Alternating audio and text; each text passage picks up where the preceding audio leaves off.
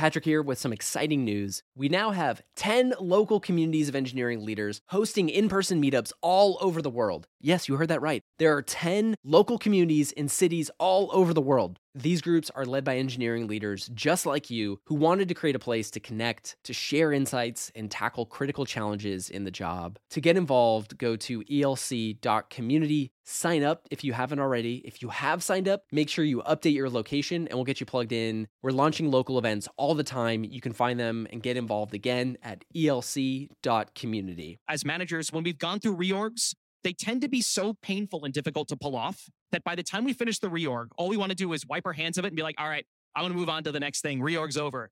How do you know it's successful? The changes are made in Workday. We sent the email. The reorg, therefore, is successful. No, it is not. You have inserted an organ into the patient. You do not know if the organ will be accepted. Hello and welcome to the Engineering Leadership Podcast, brought to you by ELC, the engineering leadership community. I'm Jerry Lee, founder of ELC. And I'm Patrick Gallagher, and we're your hosts. Our show shares the most critical perspectives, habits, and examples of great software engineering leaders to help evolve leadership in the tech industry. Hey everyone, welcome back to the show. We hope you had a chance to enjoy the winter holidays and spend some quality time with your family and loved ones. The next few weeks, we're sharing a couple different sessions from ELC Annual 2022. This is our big conference for engineering leaders that happened back in October. This episode features a session with Erickson and Mike Tria on how to do an effective reorg. With the environment that many of us are operating in right now, they cover some incredibly timely and relevant topics like frameworks and strategies for implementing a successful reorg, why you should probably be involved throughout the entire reorg process, who is accountable when a reorg goes poorly, and how to improve communication channels throughout a reorg and implement a smooth transition. Aaron is co-founder and CEO at OrgSpace, helping leaders tackle complex staffing challenges, model change, and plan your organization's future. Before OrgSpace, he spent 30 years working in leadership roles, most recently as VP of Engineering at New Relic. He spent a decade at ThoughtWorks, where he drove digital transformation via application of Agile and continuous delivery. Mike Tria is head of engineering at Atlassian and oversees Atlassian's global cloud infrastructure, identity and front-end platforms, enterprise offerings, and third-party developer ecosystem. As a former comedian, Mike also brings some high energy and a sense of humor to the tough challenges that he faces. One quick note, you'll notice the volume is a little bit strange in this conversation. It's because we recorded this live at our conference and we had 3 sessions going on at the same time. So there may be a little bit of background noise and some distortion, but I promise you the content is incredible. Enjoy this conversation with Aaron Erickson and Mike Tria. Thanks, everyone, for coming here. And by the way, whenever they say he's 30 years in the industry, I feel like, am I retired yet? Like, this is, maybe I've been here too long. But I'm excited to be here to talk about this topic that right now is, I think, close to our hearts. I don't know if anybody's been watching the news or anything, but there's changes in economy, there's changes in the world. And that is leading a number of us who are software leaders, engineering leaders, to have to think about reorgs. And so, Mike, I want to give you a chance to introduce yourself, but thanks for coming to our session today. Yeah, thanks. This has been very topical, this topic of reorgs. I can speak for myself. I've gone through a ton of reorgs personally. I've done a bunch myself and I've gone through many. Actually, I'm curious in the audience, who here has ever been through a reorg before? Raise your hand. Okay, some of you raised your hand twice. That's good. Okay. How many of you have done a reorg? How many of you have actually raised it? Oh my Lord. Okay. How many of you have done more than 3 reorgs? Raise your hands. All right. Great. Just curious. Has anyone ever been involved in like a bad reorg, like one that didn't work great? Okay. Many of you, how did you raise 3 hands? I don't know how that's possible. Very topical. Also, our industry has been changing a lot recently. Like you probably like watch the news and you see every company out there going through like reorg this, reorg that. Part of the reason that, Aaron and I are here to talk with you is he and I have both done a bunch of these, and there's not a lot of great info out there on how to do these things right. Most of it out there is sort of, here's how to think about an organizational structure. Here's how to think about goals for a team. But the reorg, which feels like it's the most obvious thing to do in a lot of situations, like, just do a reorg, solve your problem. most of them don't work great. And so we wanted to just talk with a bunch of you and share some learnings that we've had through our time in the industry, all 58 years of it. 58 years of it. My God. Yes, we're old. War stories. So we're going to play a game this morning. We're going to try to make a topic that is not very fun, slightly more fun. So we're going to do a game called Reorg Improv. Oh my God. You didn't know you were coming for this today. I'm going to name a kind of reorg. And then my friend Mike here is going to say what's bad about it, or maybe what's good about it if he likes that kind. We'll see. We'll see how this goes. So reorg improv topic number 1. All right. Quota reorg. The quota reorg. Okay. Let's see. A quota reorg is when you've got some target in your organization about either the number of direct reports you need to have or span of control in a team. And so you're quite simply changing the organization to be able to fit some balance. Like so-and-so can't have more than 8 direct reports or fewer than 4, or you have to have a product manager and you have to have like a designer on there. These are pretty bad. These are up there in terms of pretty bad ones. A good signal you've been in a quota reorg is, especially if you are one of those directs of the VP that did the reorg, is you know nothing about what your peers do and you have no reason to care about what they do because you're just a bunch of people that have been gathered to do a thing. And nobody really loves that one. Imagine explaining it, right? So you're an engineer or a manager on that team, and suddenly you're trying to ask, why this reorg? Well, you're going to often hear some made up nonsense reason about why this reorg was done. Of like, well, we're trying to increase shareholder value. We're trying to do so-and-so. Really, it's because someone was just trying to hit some quota in the end. Never good. They often do not end well. But hey, you need 70 indirect reports to be a VP. So yay that. Okay, we got another one. It's called the trend chaser. Oh, I love these. Okay, the trend chaser. There's some trend out there. 2 pizza teams makes a good organization, or we have to go to tribes. And so the organization just decides that trend, so-and-so company out there seems to be pretty successful. They have this model. We're going to copy them. We're going to cargo cult that trend and make an org change. Also, I put this in the realms up there of some of the worst ones I've seen in terms of orgs. So we here watched YouTube about the reorg rag. You haven't seen there's a song called the reorg rag. Has anyone seen it? Yeah. We'll share it afterwards. Yeah, it'll be a link. Basically, it ends up with you being your own VP by accident, which I think might have happened to me once. Not just saying. One of the other things that happens with Trend Chaser too. It's like the 2 pizza team thing. I've had to do that thing where, you end up with just a lot of kind of badly aligned teams. And sometimes these are good ideas, right? It's usually a sign that maybe a consultant was in there and said that maybe you need to do a thing. Not as fun. Let's go with another one. Let's talk about the zombie reorg. The zombie reorg. Okay. So you probably have a product that's not performing so well. And this is an org change that's done to sort of take something that's not performing well and quietly sunset it without actually doing the hard work of shutting it down. You've got a business unit, some product, whatever, and you've now created a zombie in your organization with the express purpose because, as a manager, you're not really doing your job of just either performance management or shutting the thing down. Also pretty bad. This one ends up in a really bad spot for a lot of folks. One of the things I certainly think we both noticed is that sometimes reorgs are a thing you do when you have organizational debt or decision debt, or you have meant to make certain decisions over time, but they were politically hard to make for all sorts of might be good, maybe not so good reasons. And so that reorg is that opportunity to say, okay, well, let's just get a bunch of decisions we needed to make before into the system now. It gives us a pretext to do it. And so that's why you suddenly see these kinds of things like, hey, I know we're going to start a product, but why don't we do these other things as well? It's a sad fact of life. I understand why they happen. But yeah, it's not a wonderful pattern. Yeah. And you're probably noticing from a bunch of these, wow, these are a lot of like bad reasons to reorg. There's mostly bad reorgs out there. Aaron and I have talked about, there's this stat out there. McKinsey did this study in 2016 where they went and measured for companies that have done reorgs, what percentage of them actually achieved the results they were meant to do? What percent actually achieved the results? And the answer is 20%. 20% of reorgs actually achieve the outcome for the business that's intended. And 10% of them actually cause material damage to the company. So it's not just anecdotes that, most folks here have felt like you've experienced a bad reorg. Most of the ones actually out there do not achieve the results that they meant to do. The last of the improv, the management by rumor. Oh, this one's really tough. So let's say you've got a situation where you've heard there's some stat in your business some particular piece of information. I don't know, you've got lower user count than you think you might have, or your conversion rate isn't good, let's say on a product. So because you have a bad conversion rate, we're going to reorg and build a team whose whole job it is to solve the conversion rate. But then later on, you find out it was not actually a conversion rate problem.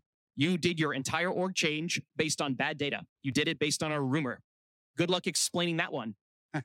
Like we say, sometimes they do damage to the company. And when you reorg for no good reason, who here loves having just a poll? We love polls. Who here wakes up in the morning and say, you know what? I want 4 bosses in 5 years.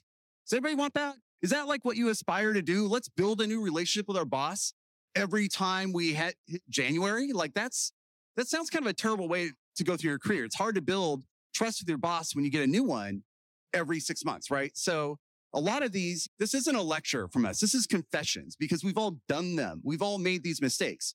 And so one of the reasons we talk about bad reorgs first is we would love for people not to make the same mistakes sometimes.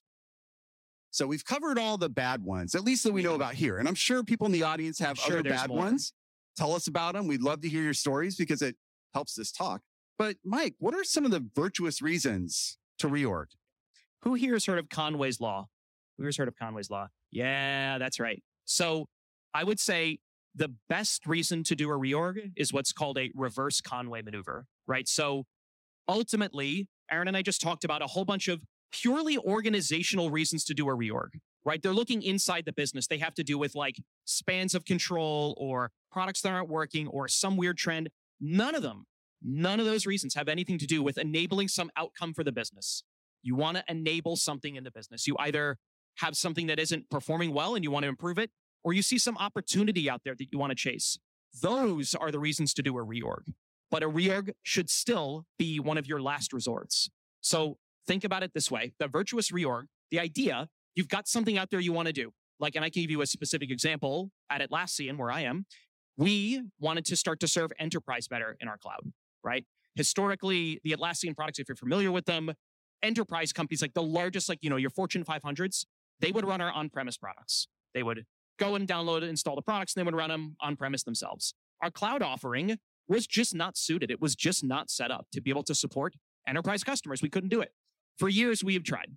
But to do that meant a whole bunch of sub-teams of a bunch of departments all working together to achieve something. Like, this sub-team here has to change their build system. This sub-team here has to focus on performance. This sub-team here has to focus on scale, compliance, etc. Maybe we could have pulled it off, but you're asking for a vertical outcome from a horizontal set of teams to be able to solve the problem. A reorg is a really good solution to this particular problem. You say you have this outcome you want to achieve for the business, and you want to take all the horizontals and turn it into a vertical. Let's make a team whose job it is to achieve this particular outcome. So essentially, the best reorgs have some very clear business charter, business mandate that ties into the actual org change.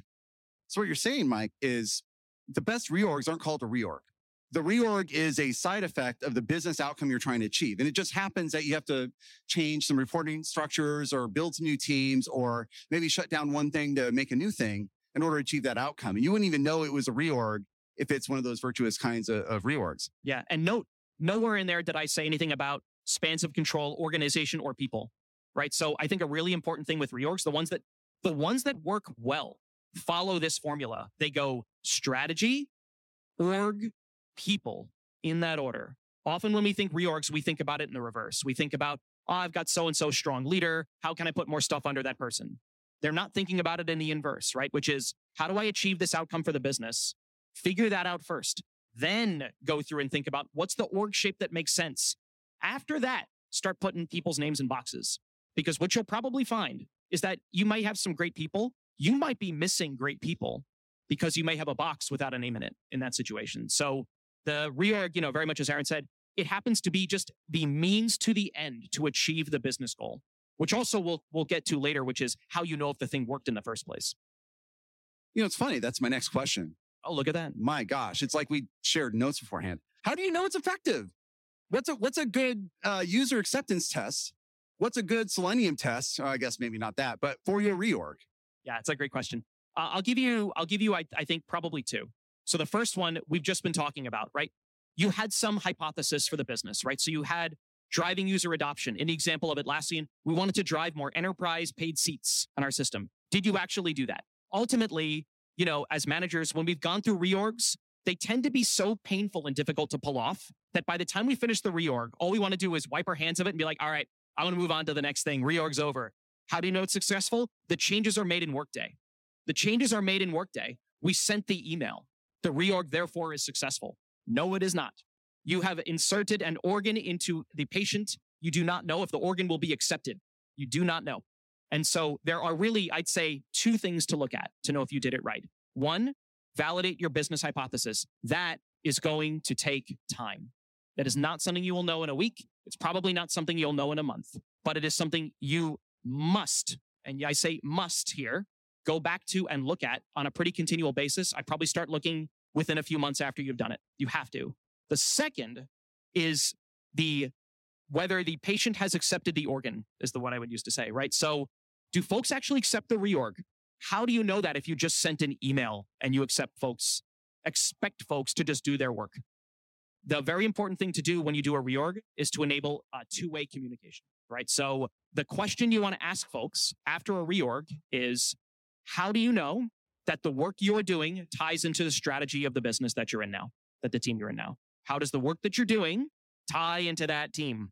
And if they don't know the answer, you haven't done your reorg effectively. You're not done. It means you still have communication to do. So what we've done, at least at Atlassian, and the second one is we do two-way communication when we do a reorg. Yes, there's an announcement often that will go out to folks to be like, hey, here's the change that's happened, but also inviting questions, Q&A, town halls, ask me anything, things like that, to just make sure that folks understand this. If you don't do this, and I know folks out there because I've been a part of them, where people skip this step, you end up with fatalism in your organization. You end up with folks that say, it's just another reorg. What does it matter? My boss's boss's boss's boss now reports to their former boss's boss's boss's peer. All right. Has our roadmap changed? No, I don't care. It's just another reorg. What does it matter? But what you haven't done is you haven't tapped into the potential of your team. Ultimately, when it comes right down to it, there will come a time when that person's roadmap changes. At that point, they'll want to understand why it has changed. What are the new things that they need to do? If you didn't spend the energy on communicating why the reorg in the first place, then you haven't enabled them. And I'll give you a corollary to this one, right? You don't have to get the reorg perfect at the start if you've got the communication right. I think a lot of managers, and this is something like I have fallen into this trap personally, of spending way, way too long on the reorg to try and get it perfect such that when it lands, no one's upset and all the communication's perfect and we figured out every little box across hundreds or thousands of people. Spent too long on it. That's often a mistake. What you actually want to do is get the shell right, get the communication really, really good, and then enable your managers, your directors, your VPs, your managers to be able to have autonomy on their own team, to do their own little reorg if they need to. You might not get it all right at the start, and don't expect that you will, but they will. And now that you've armed them with good information about the org change and why you did it in the first place, they can now do their own reorg on the team that makes sense for them, armed with that information. At that point now, you've done, it's sort of like determining the right sprint length to determine for your reorg. You probably want to do it faster than you think.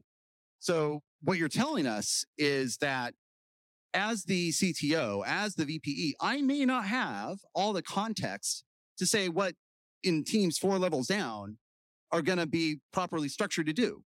And in fact, maybe give the people that are closest to the data and the reality of their work, the ability to kind of self-reorg to meet these objectives. I kind of feel like that's treating your engineering leadership like the adults and grownups they are, rather than having to have some VP kind of tell them what to do. Oh, you are so right. In fact, I would say this is up there with one of those like greatest reorg myths, which is if, let's say you're doing an org change and you have someone under you who's, let's say you're going to cut their team in half as a result of the org change. That person, they're going to lose half their team. When do you bring them into the change? When do you start to involve them?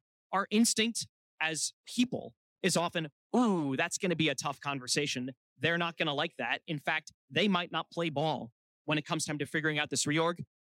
Let's wait till the end. Let's wait till we're really far along in this to really involve that person to, shorten the time. They're not going to really have a say in this anyway.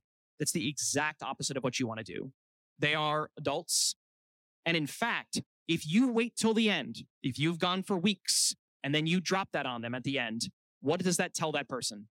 It says, my manager has known for weeks, months maybe, that they're going to reduce half my team and they didn't tell me. They don't trust me. How incentivized am I going to be to sort of put my best in on the team? You want to bring the key people that are involved in a reorg early in the reorg. Share the fact that things leak again. Like, you want reorgs to go as fast as possible because once 3 or 4 people outside of the circle know it, everybody knows it. However, your key folks, bring them in as early as possible. You will actually get a better quality outcome on your reorg because, as you mentioned, you as the manager, you probably have the actual least context about what works in the organization. You know the business outcome, right? So you know we're trying to tackle this market. This thing isn't going so well. You might know that better than them, but your people know the actual communication pathways on your team better than you do. It's not in the org chart. The org chart doesn't say this is how work happens. Only your managers, your people under you, will actually know how work really happens. And they might be able to tell you things that really save you from making a huge mistake in your reorg. Patrick here with some exciting news. We now have 10 local communities of engineering leaders hosting in-person meetups all over the world. Yes, you heard that right. There are 10 local communities in cities all over the world. These groups are led by engineering leaders just like you who wanted to create a place to connect, to share insights, and tackle critical challenges in the job. To get involved, go to elc.community. Sign up if you haven't already. If you have signed up, make sure you update your location and we'll get you plugged in. We're launching local events all the time. You can find them and get involved again at elc.community. One of the things I like to think about is that there are differences when you think about peacetime and wartime. And the reality of our industry right now is a lot of us are in wartime. A lot of us are being given mandates by our executive leadership to do what it takes to survive this downturn, to do what it takes to get back to growth if we're not doing that right now. How do reorgs differ in peacetime and wartime in your experience? Yeah, that's a great question. I'd say a lot of the fundamentals are still the same, right? So you need a strong business outcome. You need to communicate them well for a reorg to be successful. You need those two things. What happens in wartime is the time pressure is much more dramatic, right? So you don't have a few months to think about seizing some opportunity. It's crap. We've got runway that's only going to take us, another 6 months. We've got to make some big changes. Often wartime is focus. Often the difference is when you have a reorg that happens during wartime, it's all about focus. How can we focus on fewer things? Making that very, very clear to folks. If you find as a result that you're taking too long to think through your reorg, you are doing it wrong because the goal is focus. Therefore, you need to be putting things to the side that just simply don't matter. And you need to tell folks that. Again, we underestimate, I think, just quite how adult and mature people can be in a business when you explain things to them in very clear terms about what's happening. They will understand. They'll see the business. They'll see it going on from talking to other folks around them. They'll understand it. The time pressure and focus, I would say, would be the two biggest things that are the difference. Yeah, I mean, I think there is something in this idea that it doesn't matter what kind of company stance you're in. A couple of the key points are exactly that. Engineering leaders, I mean, I think we understand the financials of the organization. We understand the financial reasons why maybe a product's being invested in or another. And just being very clear with people about what those priorities are really, really important. Yeah. I'll actually add one more thing to that, right? To that, when we mentioned not getting a reorg perfect, you can have really, really great people. How many of you are in a organization right now that is, would you say ideal org structure to make you effective? Raise your hand if you're in the ideal org structure right now to make you effective. How many of you feel that you're effective in your organization today? Okay, look at this. You're effective even though you're not in the ideal organization. And for folks that are watching the recording, nobody raised their hand at the start, and then pretty much everybody raised their hand in the second one, which means either all of you are lying or you're all telling the truth. So good, smart people will do good work even in an org that might not make sense, right? So I'll put that out there, which almost obviates the need for this entire talk of that doesn't matter. What does it matter if you're really, really good? It has to do with communication. You can have the perfect org structure. If you haven't communicated it right, folks won't be effective. However, you tell folks, essentially, you communicate with them well about what the goal of the organization is meant to be. They will still continue to be effective. Your job as a manager, you're iterating through that org structure to try and make Conway's Law work for you. That is essentially what you're doing. So more on the Conway's Law thing. Who here knows what Conway's Law is? Okay, most of us. Who here knows the reverse Conway maneuver? Mike, do you want to describe what that is? Because not everybody raised their hand. So Conway's Law, right? Whatever you build is going to mirror the organization or the communication path of your organization. Reverse Conway is quite simply changing your org structure to get the architecture you want. right? So let's say you have two teams, and actually, let's say you have one team and they're building like 3 different services, right? You're probably finding that those 3 services are all pretty coupled. If you make them 3 different teams, you will get more interfaces between those components because those teams are now not in the same organization, not incentivized on the same thing. You've done what's called a reverse Conway maneuver. You have used the org structure to change your architecture, which often means you might want to consider having an architect in your discussions as well when you think through these things. This is one of these reorg side effects that folks often don't consider when they're doing their organization, when they're doing their org shape. We often think about org structures when we do a reorg from the engineering lens or the product lens, right? So we talked a ton about the product lens here today. Like there's a business outcome we want to achieve. This is why we want to do it. There's also the engineering side, right? Which is we've got a bunch of teams that might be building similar services. Should they be on the same team? Or should there be barriers between these things? Have we not built clean interfaces? That means you actually want to change your org shape to actually make them different teams. And Conway's law, I would say in my experience, is ironclad. It is not something that you can just paper around. It is something that's going to hold over time, no matter what you do. So a reverse Conway maneuver is having Conway work for you, not against you. It's one of my favorite anecdotes. Last question before we go to Q&A. It's a tough one. Might be a little provocative. Who gets fired when the reorg goes bad? I do. So ultimately, because I all gave you advice on how to do this. So therefore, you can just point to me if it doesn't work out. The way I think about this as a manager, ultimately, it's your accountability for the org. Therefore, it's your ultimate accountability for the reorg, right? So in the end, I don't know if there's enough accountability out there with regards to how we do these org changes. Often it's, oh, so-and-so made some change and it went above, sort of was above my pay grade. So therefore, it wasn't my responsibility. As a manager, if you are the one doing the reorg, it is on you. It is your responsibility to get it right. And we try to give you a few tips to try and make that easier. But ultimately, yeah, I feel like the responsibility, whoever owns the accountability for the org also owns accountability for the reorg.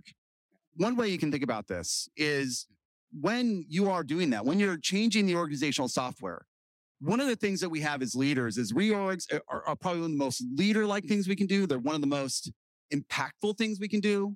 And oftentimes it's the first thing we reach for because it is that thing that nobody else can do. If you're the CTO, you're the apex power, that is the one thing that you can solely do that might fix something. It looks bold.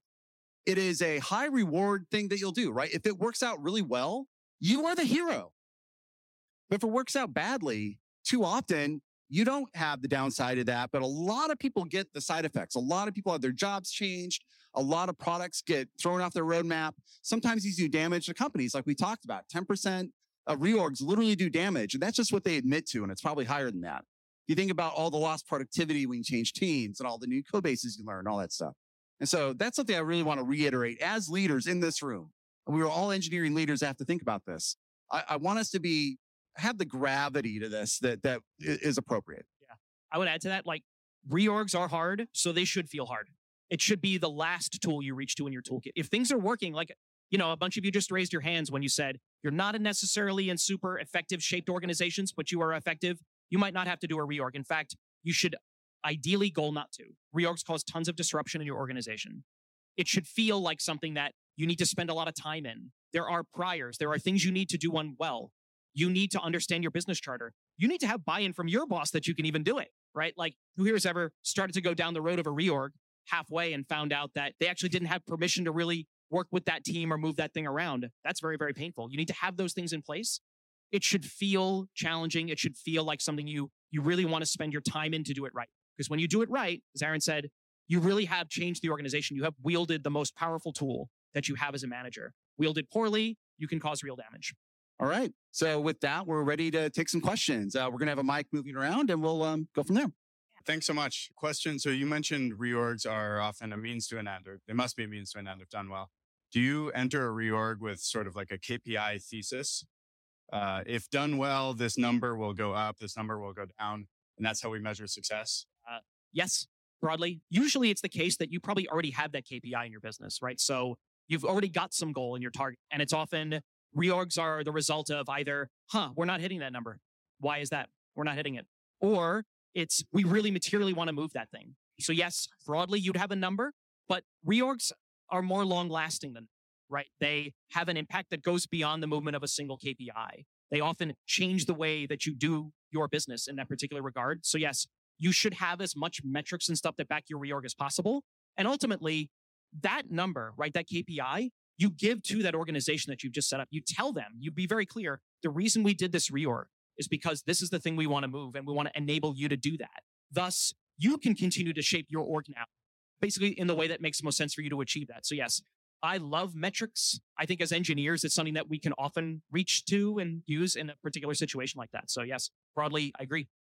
I would add, it's going to be more than one. You're going to have your top line metric. If it's a product-based reorg, it's going to be about the product metrics, about, are we increasing our MAUs, that kind of thing. If it's an engineering reorg, it might be about reliability numbers. It might be about execution and delivery and those kinds of things. But you're going to have secondary things around attrition. You don't want to cause additional attrition more than your minimal amount if you're doing this. If you're doing it well, people accept the reorg and they're not just phoning it in for a year while they find another job. And I'll add even one more to that, which is if you find you don't have one at all, look harder. Often it's the case of we want to go and tackle this market. Therefore, we're going to do an org change. It's like, well, how do we want to tackle that market? Or do we want to go for land as many users as possible? Do we want to get profitability as quickly as possible? Like, what is the thing we actually want to do? Because that's going to alter the kind of engineer that you might put in that organization, other teams that you might bring in. If you don't have a KPI or a metric, ask for it, push harder. You will always be able to find one. My question is around communication. You mentioned bringing people along for the journey and making sure that you're doing communication. I just went through a huge reorg. There was posts, there was emails, there was Q&A. And then about a month later, we're doing road mapping. And this is the only time where I saw people actually engaging. Impacted managers, impacted ICs. And I went with each team that is impacted and I sat with them. Do you have any questions? People are like, okay. And then once you're actually looking at your roadmap and it's changing, that's the moment where they're engaged. Is there anything you would do to change that? I feel like it's human nature to only embrace the change once it's actually impacting them. Would you do anything different? One, I would say that's actually in the realm of reorg communication. That's pretty good. To end up in a spot where folks are like, all right, I guess it's fine. That's pretty good. I'd say that's your bar. You want to end up there. The highest praise I think I could possibly hear after a reorg is that made sense. That's the highest possible praise is, oh yeah, that made sense. Why didn't we do that earlier? That's the highest you can get. I think it is human nature, especially for engineers. If they're not immediately impacted by the org change, right? Their manager didn't change. Their immediate roadmap didn't change.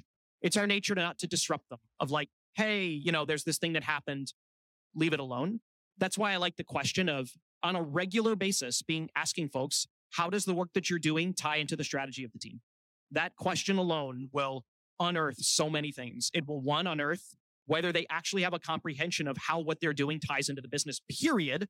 Whether what they actually even understand as what the business is doing is correct or not is immaterial. Do they even understand that? You get very jaded engineers if they don't know the answer to that. And then two, understanding the actual strategy of the business. If they can answer that in a decently good fashion, then I wouldn't worry too much. Because then as it comes to changes to their roadmap or new things that will come in from the side, they'll understand it. I would just reiterate, the best reorgs, they made sense and they're not even called a reorg. They're, hey, we're going to do this new product. Everybody's excited about the new thing that's happening and trying to figure out a way that can contribute to that. And the reorg is just, a way to do that. So you're thinking about a reorg, you want to improve communication in an area, but you realize it's too disruptive. So what's the alternative? Don't do it. Again, get down to if you have some goal for the business that you are not achieving, then if you are exhausting all of your other options that are not a reorg, and, as Aaron mentioned, like a reorg is just one tool in the toolkit. It's kind of the side effect. Maybe you have the wrong leader. This is actually something I've seen the most, which is you have an underperforming leader and we say, we're going to do a reorg to solve this problem of an underperforming leader. We're going to maybe move things out from that leader to another leader to make things work. Horrible, horrible outcome. All you've done is you've stacked your cards in the wrong particular situation and you haven't done your job as a manager of performance management. And I'll tell you, all of the engineers in the organization, the managers, they will see this. They will figure it out. They are not dumb. So I would say if you've exhausted your other options, then you get to the reorg. But ultimately, if you're holding back from doing a reorg because it's too disruptive, that's when I would say communication is your friend here. Actually investing your time in communicating, bringing the right folks into the tent early on And then spending the energy on the back and forth communication will reduce the disruption, I promise you, because you've given an avenue for folks to vent their frustration that's not on Blind or on Whisper or another place. They're venting it to you. They're asking questions to you in an open forum where you can have a discussion with them about it. Oftentimes, when a reorg is being seen as too disruptive, it's the equivalent to, I've not been releasing software continuously. I've not been doing small changes over time, and now it's going to be a big disruptive change. Now, I'm not going to say we should coin the term continuous reorg. Nobody wants continuous reorg, but maybe you should think about making adjustments over time, even if you don't call it continuous reorg, so that it's not disruptive in the first place. It's usually, if you really need one and it's too disruptive, it usually means you haven't been doing changes along the way. Don't ever say continuous reorg. You didn't hear it here. Yeah, we didn't say that. This is like a time when a lot of companies are being forced to frequently like pivot and adjust their strategy. And given that you see looking to strategy to guide reorgs, like how do you set up your teams for success if you have an intuition that you're going to be pivoting quite often your strategy in a single year? One of the ways I like to think about that is to prepare people for it and to bring them into that conversation of, hey, we're not just doing pivots to pivot. We're going to do this series of experiments. And you're going to actually start to think about, okay, well, if this works out this way, here are 2 or 3 different ways we think it will go. Bring them into your strategic thinking so they understand kind of the basis for what, how you got there. One of the things I like about some companies like Stripe and Amazon and others that are very document-based cultures is you can lay out in detail the principles under which you're thinking about not just this change in the organization, but the next 3 or 4 you might be considering and laying out that strategy. I think if you bring people into that and allow them to critique it, then they will have kind of a stake in the outcome and you'll get a lot more buy-in for that thing that you're doing over time.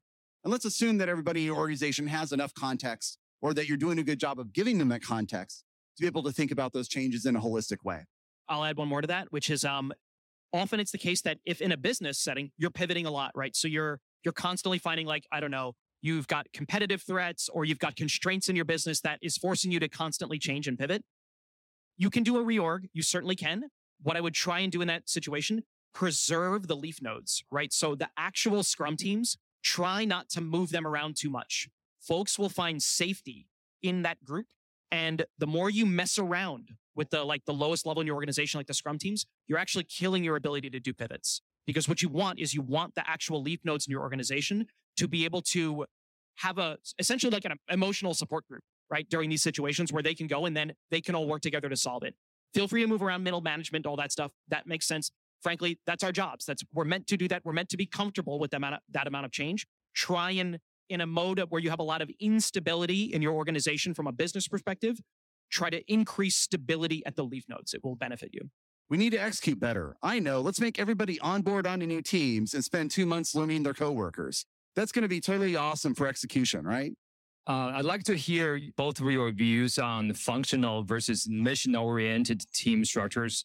So would you place management at the Scrum team level or at a functional level? So like a skill set, right? For backend engineering, data engineering, things like that. So I think the answer is both. But I think if you can choose one or the other, I'm going to put it into the team because that most aligns with the idea that, and a lot of more advanced organizations are doing this, where you have an autonomous team with all the different functions it would take to build a company. So you have a product function in the team, you have a data function in the team, QA is embedded in the team.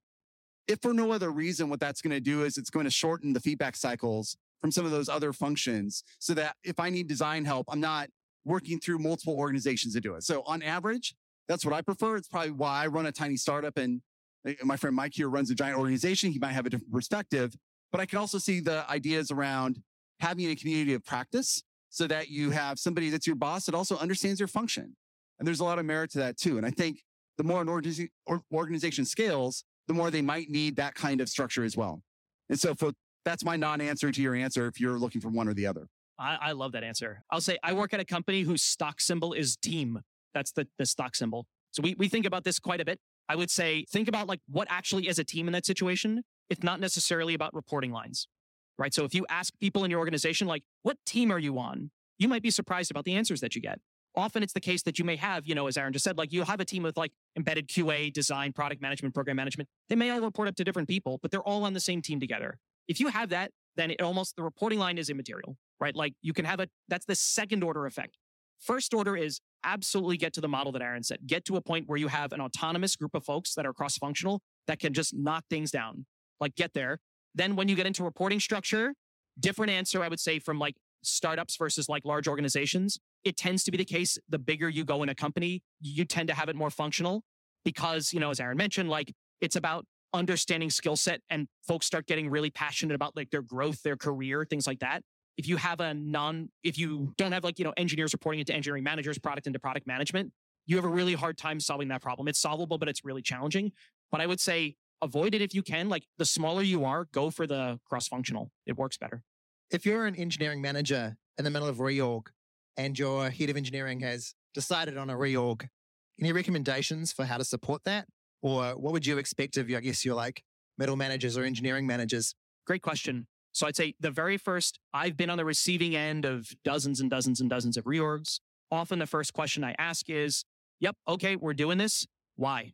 Understanding the why, because your job in the end, as a person that is on the receiving end of a reorg, is going to be explaining it to your engineering team. That's going to be your primary value add. If you do not have the information to be able to explain to them, then you are just going to be simply a pass-through to management. And it's going to make the engineers look to you and they're going to think, oh, so-and-so really didn't have any say here, didn't have any power. You get into that fatalism that you want to avoid. The number one question is understanding why. So that's the very first thing. And I would explain to your boss that that's the value you're going to be providing. Like, I am going to be the person that's going to make this really easy for you by handling the explanation and the back and forth. And if there are questions that come from the team that I am unprepared to answer, that's okay. I will bring them to you, but I will do my best to try and get as many of them solved as possible. Here's a good question. When you're on the receiving end, you're the director, the VP said, we're doing this.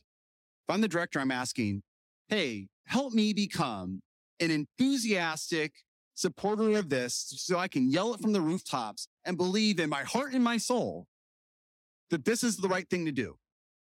And if you can get to that point where you actually believe in what this thing is, and not everyone's going to get there. You might not believe, in which case you have some other decisions to make.